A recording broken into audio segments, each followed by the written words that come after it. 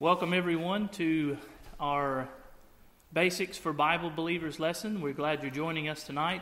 And just by way of reminder, this is a lesson for the new converts. This is the one that we've been talking about. We'll try to get those ones that are just getting started in the faith and growing in the Lord. And also for those ones that want to take the notes down, they can also teach this to others, as the Bible says in Timothy, that commit these things to faithful men who shall be able to teach others also. So you can take this time to write your notes down and get some things together that you can teach others as well. Now, last time we started by way of introduction talking about these things and about Bible basics and basics for Bible believers. And we talked about being born again. And just a bit of review, but before we do that, let's go to the Lord in a word of prayer. Dear most gracious Heavenly Father, Lord, we come to you tonight. We thank you, Lord, for the precious blood of Jesus Christ, your dear Son. We try our best, Lord, not to take this for granted, that, Lord, you sent your Son to die for us in our place. And God, we need to live every day in light of the fact that the love of Christ constraineth us and reminds us of the great privilege we have to be called by that holy name, Christian.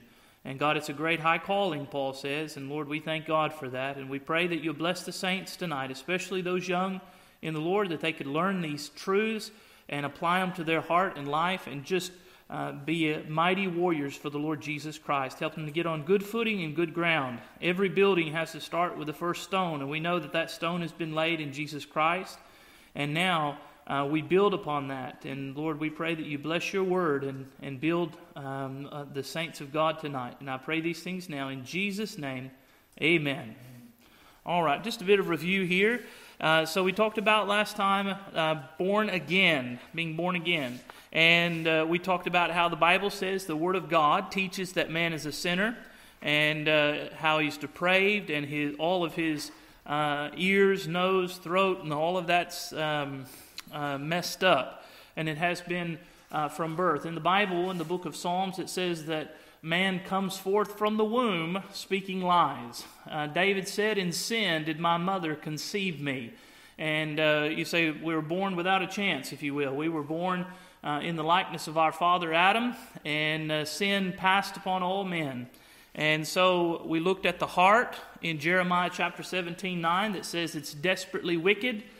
Who can know it? And so a man, the popular thing today, man tries to tell other lost people, man tries to say, follow your heart, follow your heart.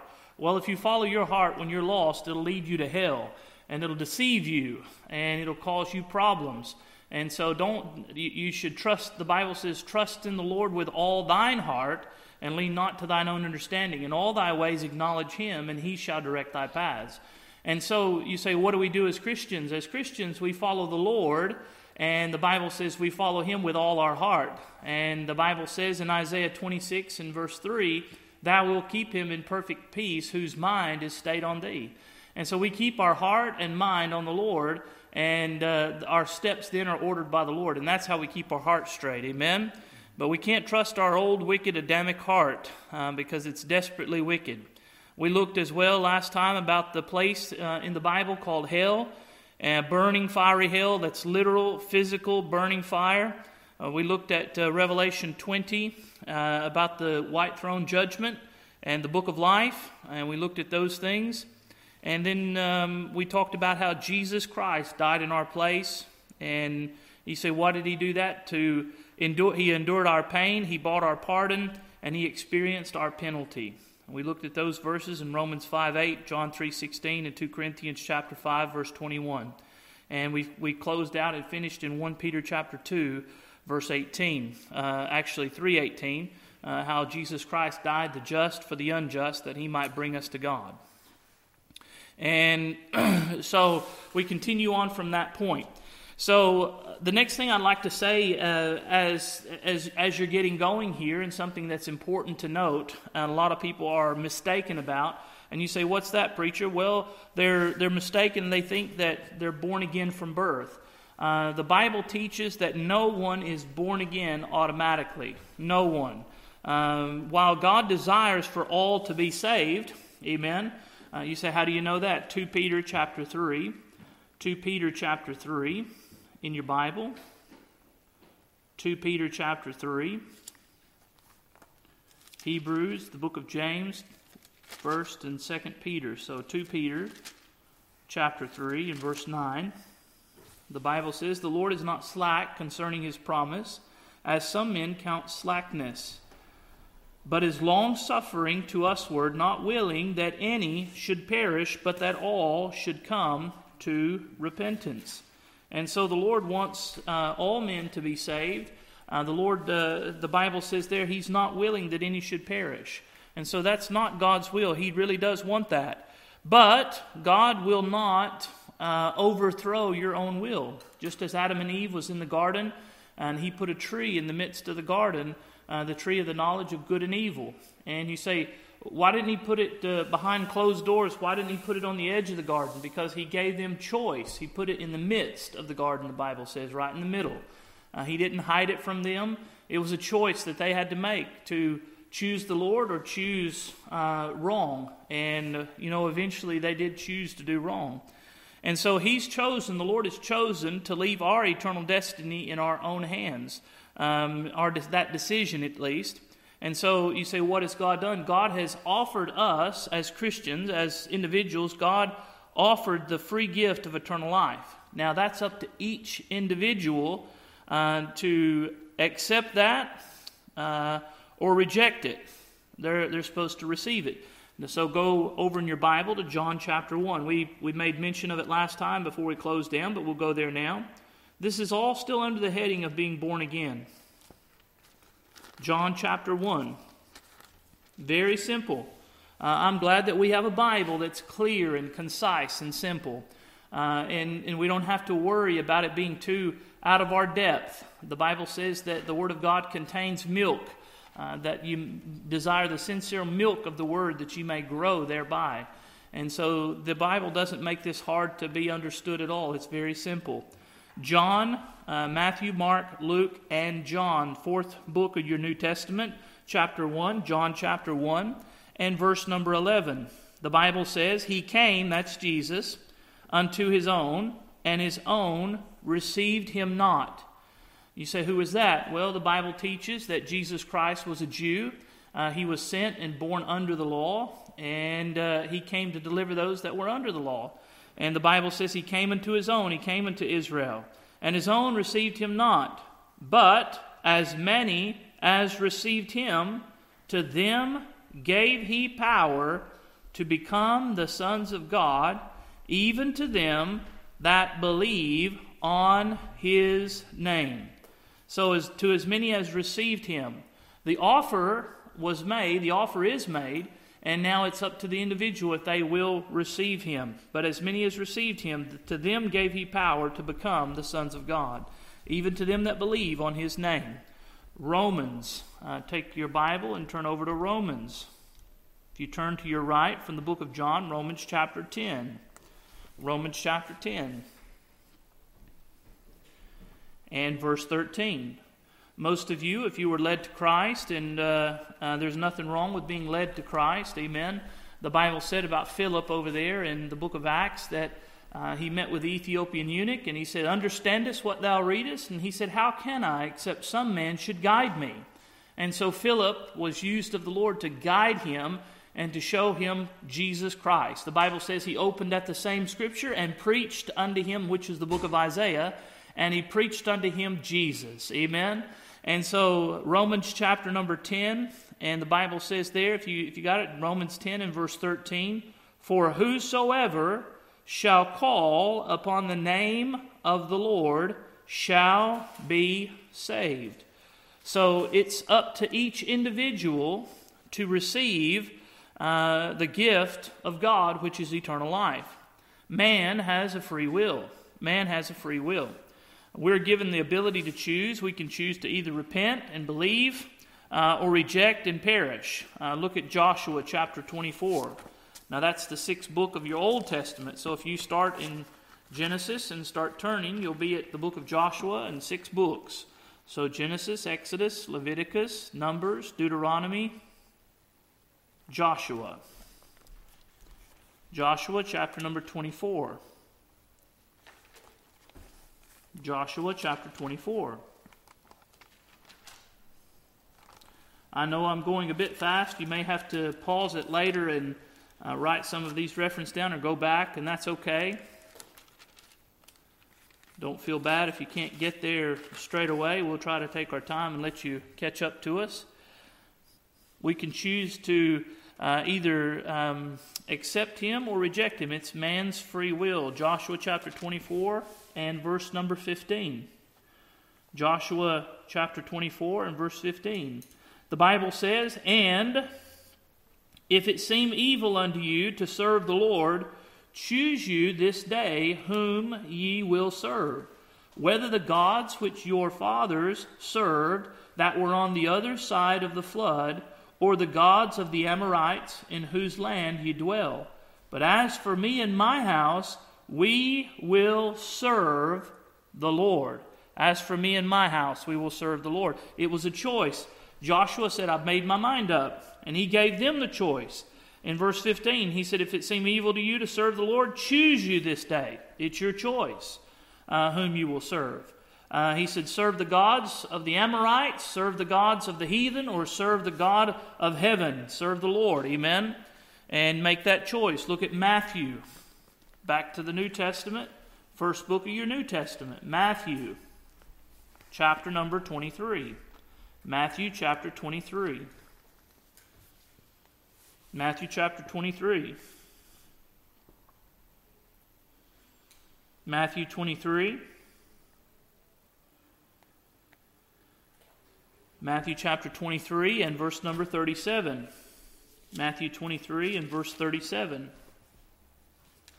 The Bible says in Matthew chapter 23 and verse number 37, "O Jerusalem, Jerusalem, thou that killest the prophets, and stonest them which are sent unto thee, how often would I have gathered thy children together, even as a hen gathereth her chickens together, even as thy hen gathereth thy children together, even as a hen gathereth her chickens under her wings, and ye would not." And so the Lord says there, he said, I would have gathered you, and he said, I would have taken you. He said, but you would not. The Lord called, the Lord offered, and people reject. People reject. And so you say, you need to choose the Lord. Look at John. You're in Matthew. Go over, keep on going. John, chapter number 12. John, chapter number 12. I know we're all over the place. That's all right. That's all right. You go through the Word of God, and you'll get a good foundation as we go Scripture with Scripture. The best commentary on the Bible is the Bible. The best dictionary you can get on the Bible is the Bible. You'll find that the Bible has a built-in dictionary. It defines its own words. It's an amazing book. John chapter 12 and verse 48. John chapter 12 and verse 48. The Bible says, "He that rejecteth me." So that means to show you that a man can reject. He can choose or he can reject. "He that rejecteth me and receiveth not my words hath one that judgeth him. The word that I have spoken, the same shall judge him in the last day." And so in verse 48 it talks of rejecting and receiving. Rejecting and receiving. And so we tell you to be born again in order to get to heaven, you must be born again. No and if or buts about it. It's a necessity. Amen. So you're there in the book of John. Turn over to John chapter number 3. John chapter 3. John chapter 3. You must be born again. It's an imperative. If you want to get to heaven, that's what it requires. Amen. John chapter number 3 and verse 1, the Bible says, "There was a man of the Pharisees named Nicodemus, a ruler of the Jews. The same came to Jesus by night, and said unto him, Rabbi, we know that thou art a teacher come from God. For no man can do these miracles that thou doest, except God be with him. Jesus answered and said unto him, Verily, verily. Now that's just that's a word there. That verily, verily. That's truth, truth. And he's telling the truth. Amen. If you study that word, that comes from veritas, and that's truth. Amen. And so if you, in other places you'll read in the Bible and you can cross-reference, it says truly, truly, or truly. And so he says, Verily, verily, I say unto thee. When the Lord says something twice, you ought to listen. When the Lord says your name twice, he calls out and he says, Simon, Simon. And he calls your name twice, or he says something twice, you ought to listen. Amen. Verily, verily, I say unto thee, except a man be born again, he cannot see the kingdom of God. It's impossible. Can't get there. Amen.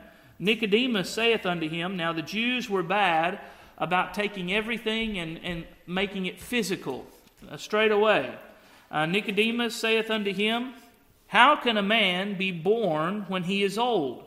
Can he enter the second time into his mother's womb and be born? So, of course, when you study this and see this, Nicodemus takes the route and says, how can I enter the second time into my mother's womb and be born again? I've already been born once. And Jesus answered and explains it to him in verse 5. Verily, verily, there he goes again, I say unto thee, except a man be born of water and of the Spirit, he cannot enter the kingdom of God. That which is born of the flesh is flesh, and that which is born of the Spirit is spirit. Now we need to stop right there and explain something to you. When you read verse 5, straight away people will think, and in your mind you'll think, oh, that means you need to be baptized, except a man be born of water. No, that's not what that's talking about. You see, Nicodemus had just mentioned going back inside of his mother's womb. And Jesus Christ said in verse 6, that which is born of the flesh. So the context before verse 5 and after verse 5, that being born of water is a physical, natural birth from the womb. And so a lady today, she'll depend on something. Sometimes it doesn't happen, but most of the time you say, what happens? They'll say, honey, come quick, my water broke. Well, is it water in there? Of course it is. That's what the baby spends 9 months inside of the mother's womb, and that water breaks, that which is born of the water. So it's a physical birth. Physical birth. Verse 5 says, Jesus answered, Verily, verily, I say unto thee, except a man be born of water and of the Spirit, he cannot enter into the kingdom of God. That which is born of the flesh is flesh, and that which is born of the Spirit is spirit. So the second birth, the being born again, is being born of the Spirit. Being born of the Spirit. And verse 7 says, marvel not. Don't be puzzled by this. This is not deep. This is not hard. This is not to confuse you. Marvel not that I said unto thee, ye must be born again. Amen? Amen. Ye must be born again. If you want to get to heaven, if you want to get to the kingdom of God, you're going to have to be born again. Amen? Turn in your Bible to 1 Peter chapter number 1. 1 Peter chapter 1. 1 Peter chapter 1. If you've been saved recently, this is what took place the moment you trusted Jesus Christ and asked Him to save you. Turn to 1 Peter chapter number 1. 1 Peter chapter 1. 1 Peter chapter 1. And verse number 22. 1 Peter chapter 1 and verse 22. The Bible says, seeing ye have purified your souls in obeying the truth. You say, what happened? You purified your soul by obeying the truth. Amen? Through the Spirit unto unfeigned love of the brethren. See that ye love one another with a pure heart fervently. Verse 23, being born again, not of corruptible seed. That's the first birth. The Apostle Paul says in 1 Corinthians 15, for this corruptible must put on incorruption. So he's talking about the physical and the spiritual. Being born again, not of corruptible seed, but of incorruptible, by the word of God, which liveth and abideth forever. Do you get it? The Bible says that you've obeyed, verse 22, seeing you purified your souls in obeying the truth. And verse 23, being born again, not of corruptible seed, but of incorruptible, by the word of God, which liveth and abideth forever. Amen. Look at 1 Peter chapter 2 and verse 1 and 2. The Bible says, wherefore laying aside all malice and all guile and all hypocrisies and envies and evil speaking, as newborn babes, desire the sincere milk of the word, that ye may grow thereby. So what comes after you're born again? The Bible says you lay some things aside, and then you, as newborn babes, in verse 2, desire the sincere milk of the word, that ye may grow thereby. Amen? So that you can grow. Praise the Lord for that Bible there. That's meat to the strong and milk to the weak. Amen? We need that. We need that. Amen. And there's no shame in needing milk. Amen? There's no shame in that at all. All of us as Christians, to become mature, you have to go to the milk of the Word of God and grow from that. And take your Bible and turn to Titus. Titus chapter number 3. Titus chapter 3. So back from Peter, turn to your left to go to Titus chapter number 3. Titus chapter 3.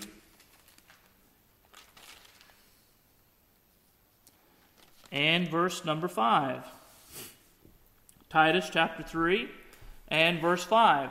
The Bible says in Titus chapter 3 and verse 5, the Bible says, not of works, not by works, of righteousness, which we have done, but according to His mercy He saved us, by the washing of regeneration and renewing of the Holy Ghost. Do you see that? The washing of regeneration and renewing of the Holy Ghost. And that comes from salvation in Jesus Christ. It's not by works, not by works of righteousness. So don't be deceived into believing those religions out there that would tell you that you can work your way to heaven, that you can do good works to earn God's favor to let you into heaven.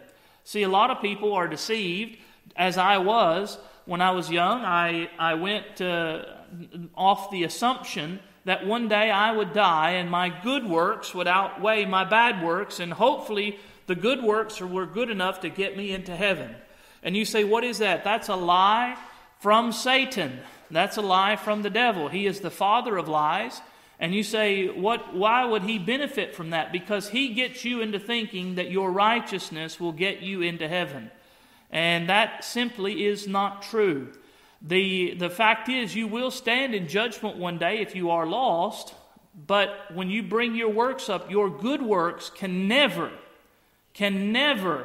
outweigh, your good works can never outweigh the bad works that you've done. You say, why? You say, well, all it takes is one sin and you become a sinner. And the Bible says all have sinned and come short of the glory of God. Unless you are as righteous as Jesus Christ, you're not getting into heaven based on your own righteousness.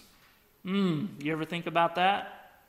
I have a bumper sticker that it says that if you could earn it, Jesus Christ stretched out on the cross, and it says, if you could earn it, why did He have to die?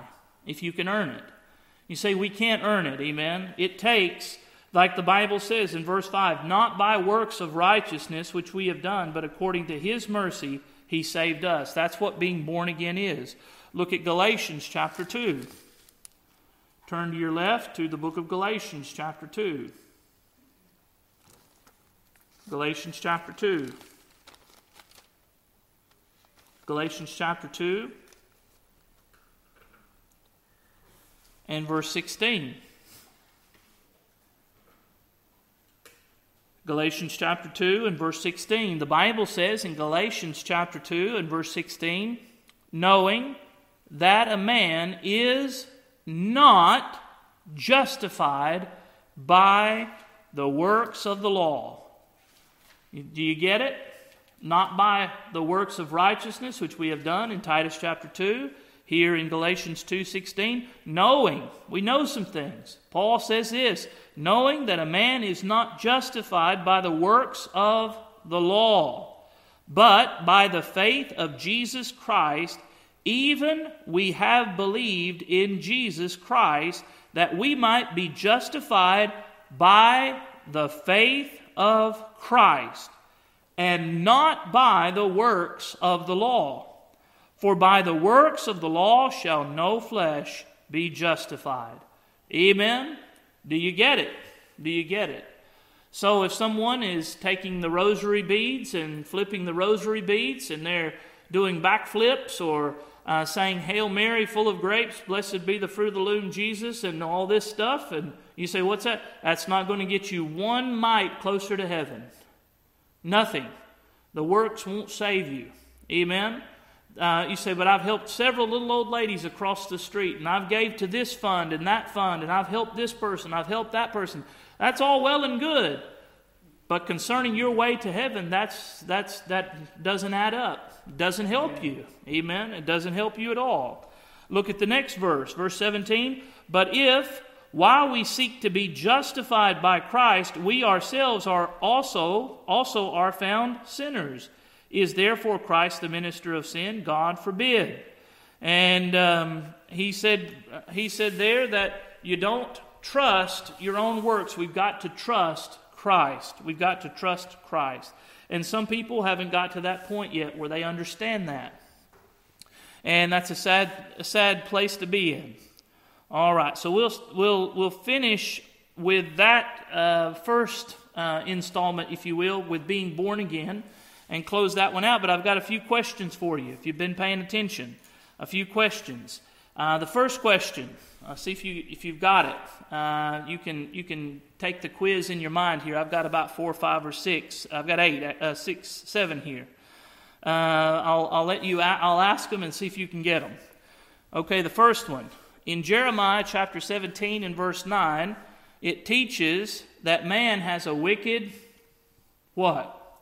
What does man have in Jeremiah chapter 17 verse 9? You answer that question in your heart and your mind and see if you can get the right answer. Some of you, it might be on the tip of your tongue. You may have to look it up, and that's okay.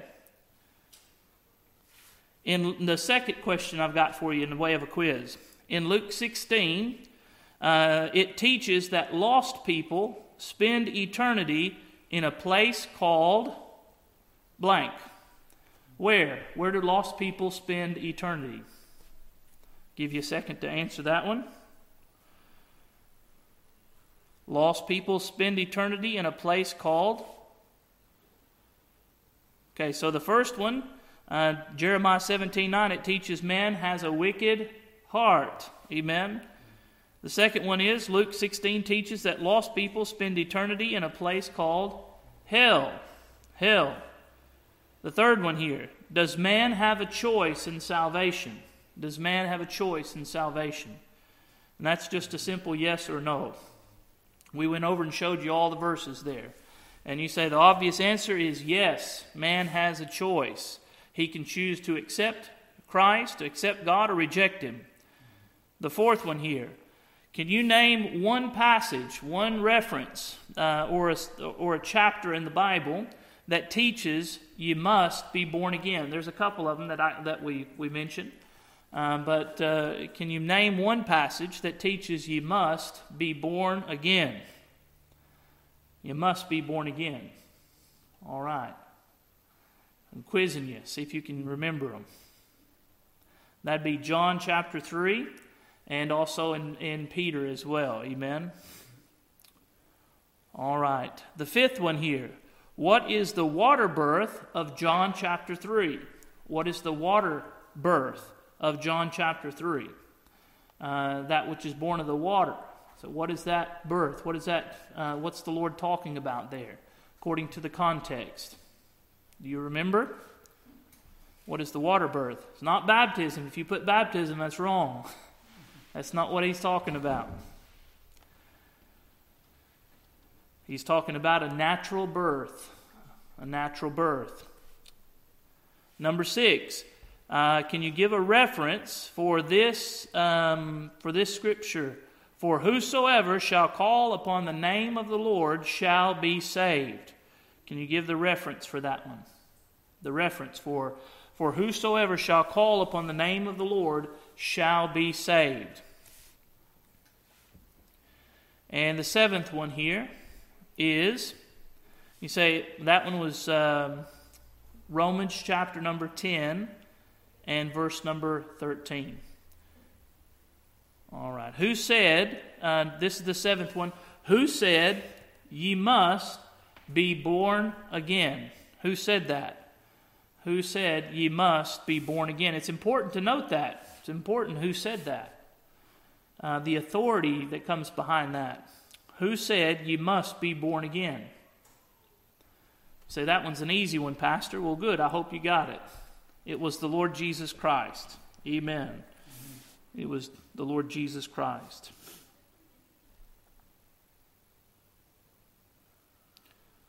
All right. Now that we're finished with born again, the second one in the list here that we're going to look at is independence.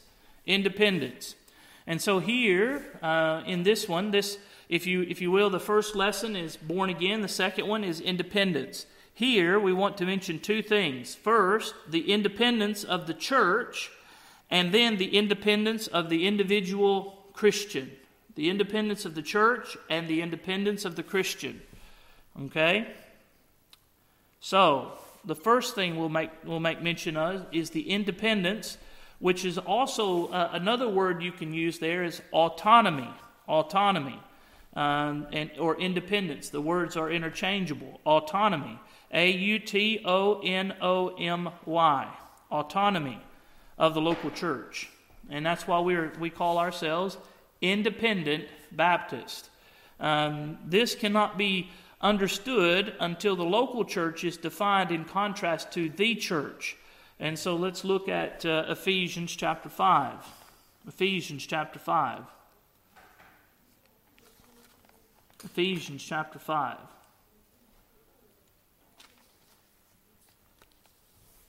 Ephesians chapter 5.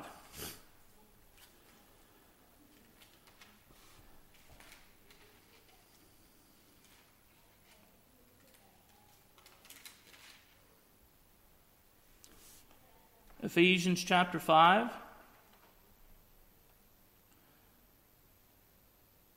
and verse number 25. The Bible says in Ephesians chapter 5 and verse 25, husbands, love your wives, even as Christ also loved the church and gave himself for it. And gave himself for it, that he might sanctify it and cleanse it with the washing of water by the word, that he might present it to himself a glorious church, not having spot or wrinkle or any such thing, but that it should be holy and without blemish. That it be without blemish. And so the church here is the body of the Lord Jesus Christ. It's also called his bride. And this is the church in general. This is not local. This is the church in general. And look at verse number 30 and verse 30. For we are members of his body. For we are members of his body, of his flesh, and of his bones. For this cause shall a man leave his father and mother, and shall be joined unto his wife, and they two shall be one flesh. This is a great mystery, but I speak concerning Christ and the church. Christ and the church. And so it's important to note those things. So it's understood that we've got a contrast here. We've got the church. You say, what is that? That's a term you might say the universal church. That means that someone that's in England, Ireland, Scotland, Australia, America, India, they get saved and they're placed into the body of Christ. They're members of the body. Verse 30, for we're members of his body, of his flesh, and of his bones. And so we become, we get put and placed into the body of Jesus Christ. Amen? Does that make sense? Now, look at Colossians. Ephesians, Philippians, Colossians chapter 1. Colossians chapter 1.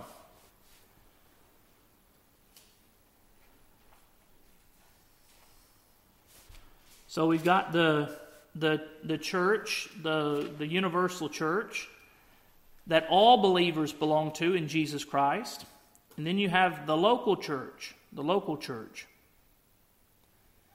So in Colossians chapter 1 and verse 18, the Bible says, and he, this is of course talking about Jesus Christ, that's the context, you can read before that, verse 18, and he is the head of the body, Jesus is, the church, who is the beginning, the firstborn from the dead, that in all things he might have the preeminence. So in the church, you find a church, you want to find the right church that always puts Jesus Christ in his place, rightful place. And you say, where is that? The preeminent place. He deserves to be the center of attention and before all things and to be paramount in every Bible-believing church. Amen? Jesus Christ.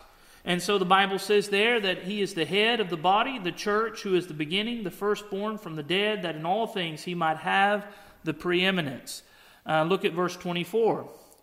Who now rejoice in my sufferings for you and fill up that which is behind of the afflictions of Christ in my flesh for his what? Body's sake, which is the church. You see, that is the universal church. That is the body of Jesus Christ. That's the body of Christ. And continuing on, look at 1 Corinthians. Back to your left to 1 Corinthians chapter 12. 1 Corinthians chapter 12. We have to understand this before we make some other comments, that when you get saved, you get placed into the body of Christ. 1 Corinthians chapter 12. 1 Corinthians chapter 12 and verse number 13.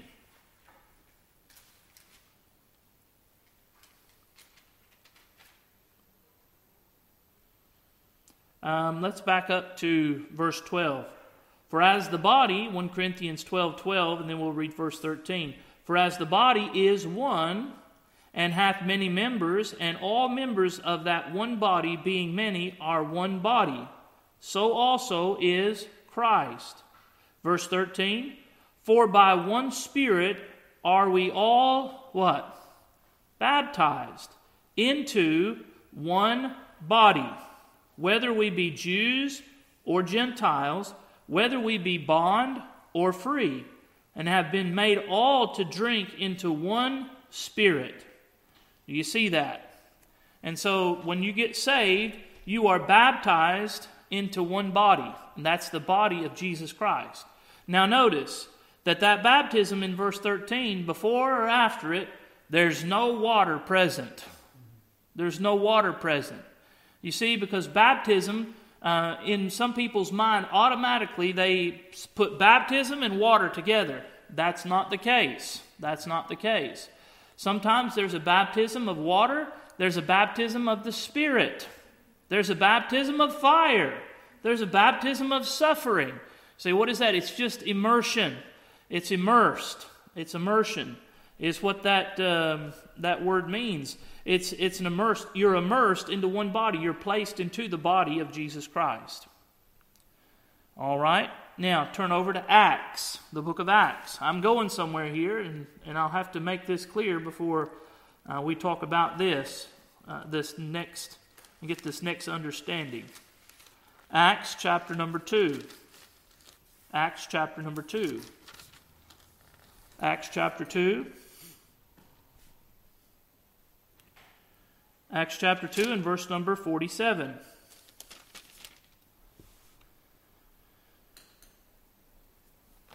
Acts chapter 2 and verse 47.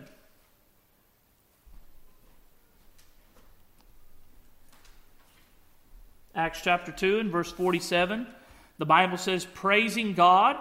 This is the early church, and this is the church in Jerusalem. And it says in verse 47, praising God and having favor with all the people, and the Lord added to the church daily such as should be saved. And so the Lord added daily to that local church. And so this is why we, as a body of believers, we believe in the independence of the local church. Amen? And so you have to understand the difference between the universal church and a local church. The Apostle Paul wrote to the churches. So he wrote to the church at Rome. He wrote to the church that's in Ephesus. He wrote to the church in all the way through there, in the Colossians, the Philippians. He wrote to the churches that were in those places. And so those were the local churches, the literal, visible, physical church that was there that made up the universal church. So there's a church, if you will, that's invisible, and then there's one that's made up by all the believers, and then there's one that's a local church. Now the local church contains those ones that are saved, that are part of the body of Christ and part of the church. Now they're saying that there is no outside, talking about independence, there's no outside coercion of our church. We are self-governing. We're self-governing. Choosing our own pastor and deacons. Turn in your Bible to 1 Timothy chapter 3. 1 Timothy chapter 3. 1 Timothy chapter 3. 1 Timothy chapter 3.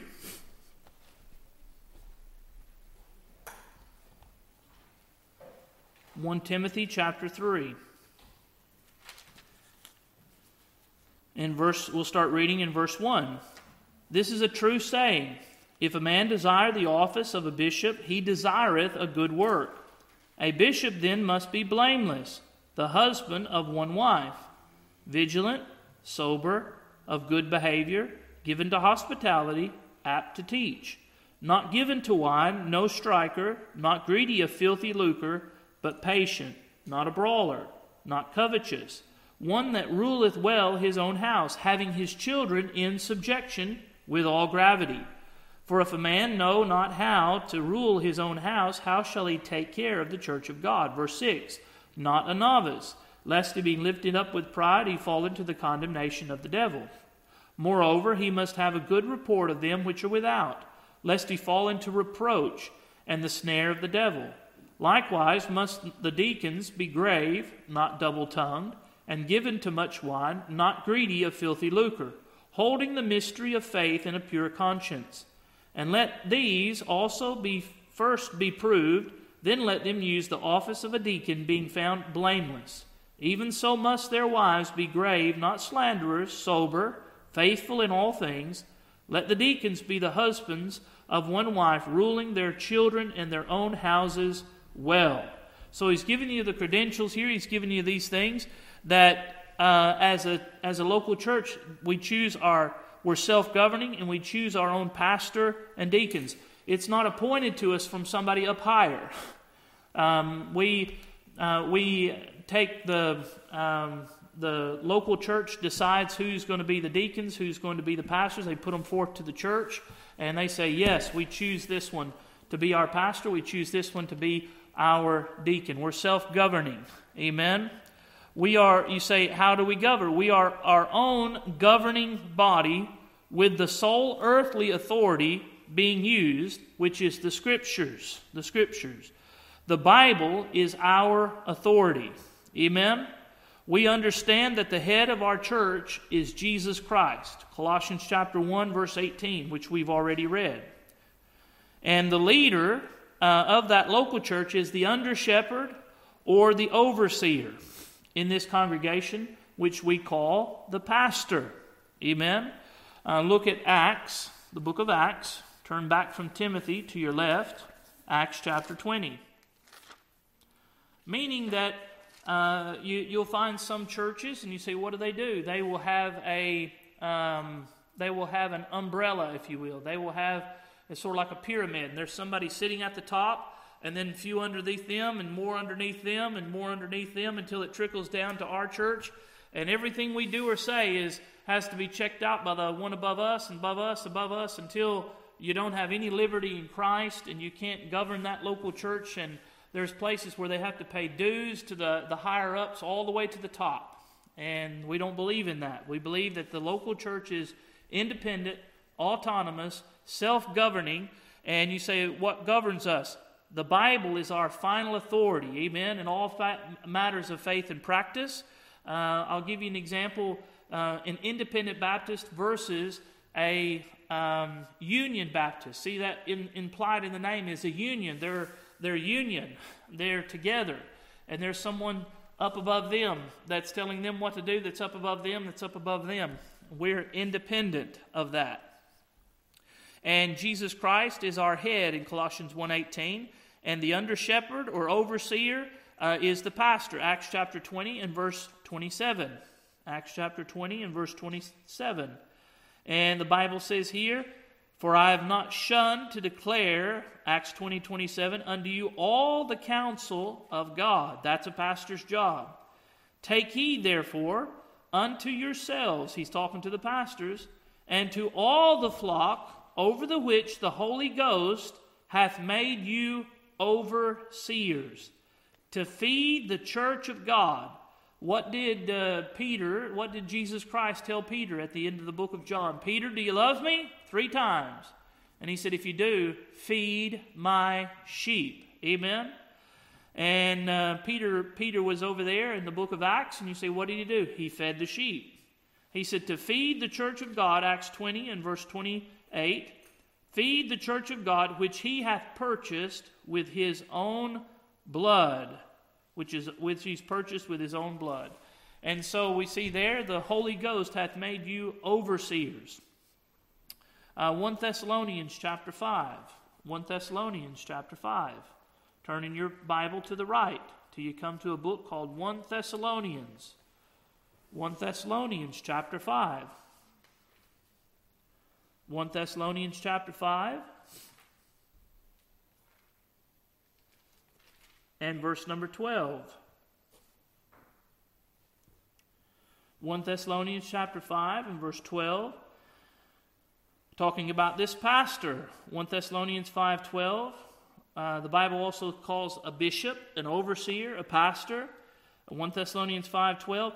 And we beseech you, brethren, to know them which labor among you and are over you in the Lord, and admonish you, and to esteem them very highly in love for their works' sake, and be at peace among yourselves. You see that?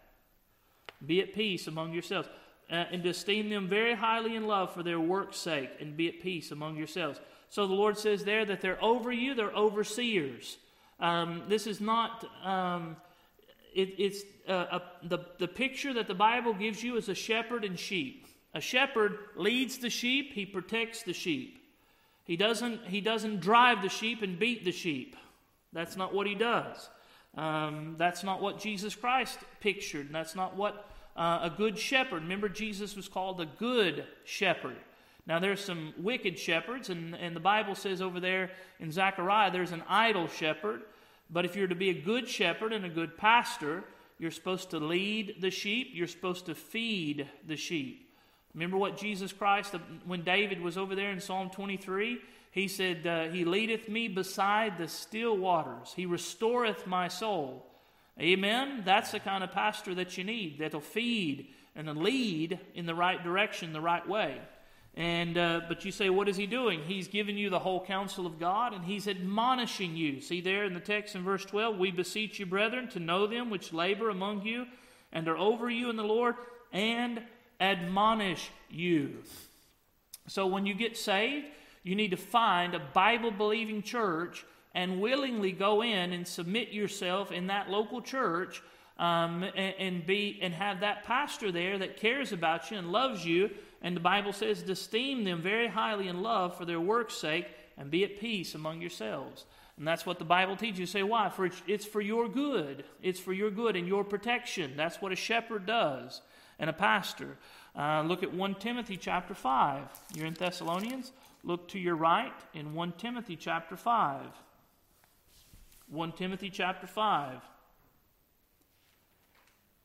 1 Timothy chapter 5 and verse number 12. Verse 17. Let me say that again, verse 17. 1 Timothy chapter 5 and verse 17. The Bible says in 1 Timothy chapter 5, verse 17, let the elders that rule well be counted worthy of double honor. This day and time, people don't like that terminology, but it's Bible terminology. The Bible says that them that are over you, overseers, and rule. Verse 17, let the elders that rule well, be counted worthy of double honor, especially they who labor in the word and doctrine. And you say, so what does that mean? Well, that's the elder, the pastor, the bishop.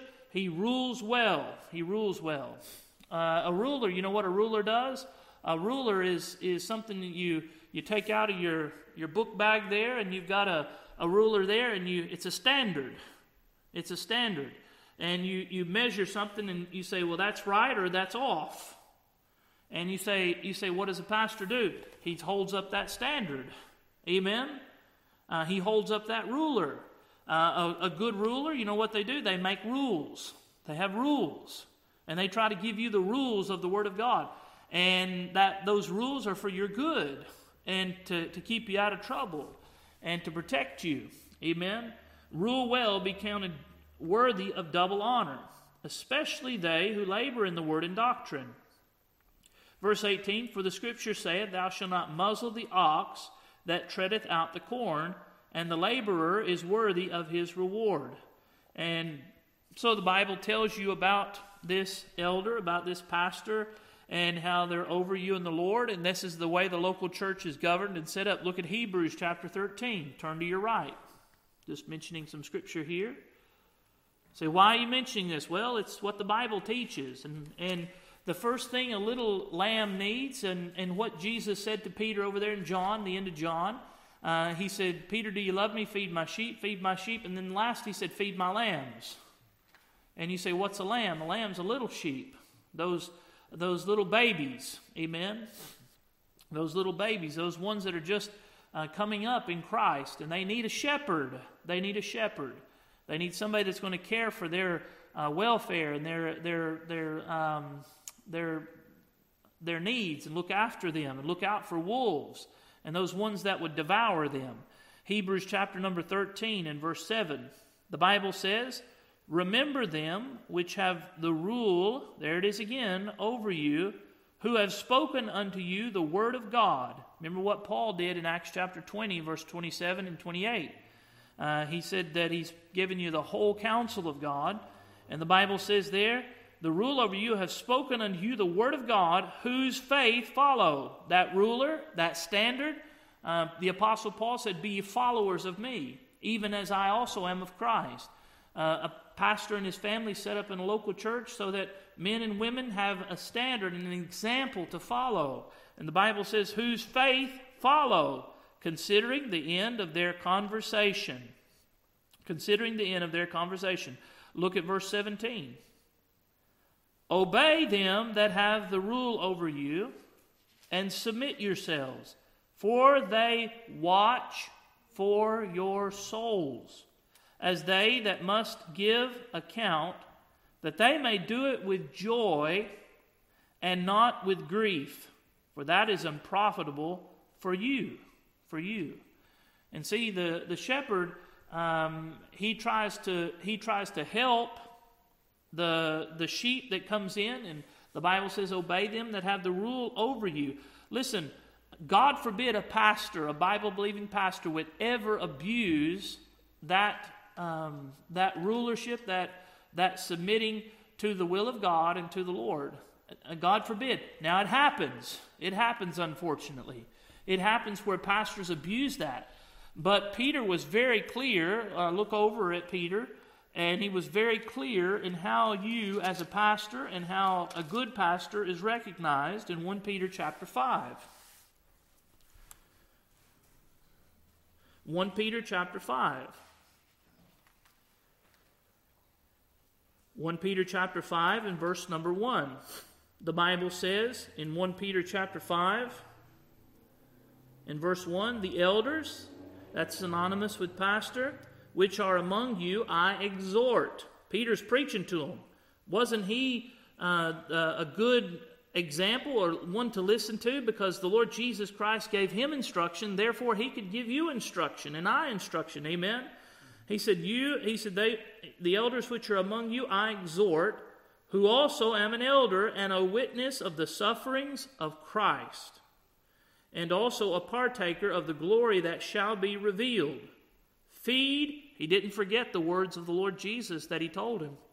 Feed the flock of God which is among you, taking the oversight thereof. Remember, Peter, in his words, matches Paul. Peter and Paul matched Jesus Christ. And Paul gave instruction to Timothy, and Jesus Christ gave instruction to Peter. And he said they're giving it to us the same way they received it, which is feed the flock of God which is among you, taking the oversight thereof. Look out and watch out and take the oversight thereof. How? Not by constraint. You ever heard of the word restraint? Constraint? And taking it by compulsion. Compelling. That's, we would say, you want that other piece of cake? Oh, don't twist my arm, And you say a pastor's to lead. He's not supposed to twist your arm. It ought not be that kind of relationship where he's forcing you and twisting your arm. The Bible says not by constraint, but willingly. Willingly. Willingly on behalf of the pastor and the elder, willingly and not by constraint on behalf of the shepherd of the sheep, of the flock that's there and the sheep that are there. They're supposed to be led, not whipped and driven. Amen? And it says not by constraint, but willingly. You say, over there, we just looked at it, and he said that you esteem them very highly in love for their work's sake. You ought to have a love for your pastor as a pastor has love for the sheep. And love one another, and by the grace of God, serve one another. And the Bible goes on to say, here, not for filthy lucre. Boy, you're talking about some pastors today. They'll up and leave a church for a green lead, is what one old preacher said. Said they'll get a phone call, and next thing you know, they're out of that church, and they feel God calling them to a church that's 5 times the size of the church they're in with quadruple the pay. They go from making $25,000 a year to $100,000, and they say, I just feel like the Lord's led me there. No, I don't think so. The money led you there. You followed that money. And the Bible says there, not for filthy lucre, but of a ready mind. Of a ready mind. Verse 3, neither as being lords. Now that's a principle that you have that you might not understand unless you understand Old English laws and times. And you say there's a time of lords and serfs. Servants and lords, where people serve underneath lords. And a lord was not to be questioned by the serfs. A lord was not to be, was supposed to be treated in such a way. And they were almost above the law in some ways. And that's not the way you're supposed to be setting up a local church and governing a local church. You're supposed to have a faithful pastor that loves the people and the people love him. The Bible says in verse 3, neither as being lords over God's heritage. That's God's people. Amen? That's God's flock, the flock of God. Didn't we read that in verse 2? Feed the flock of God. It belongs to the Lord. That's His heritage. That's God's sheep. That's God's heritage. Neither as being lords over God's heritage, but being in samples to the flock. Hallelujah! That's what you want in a pastor.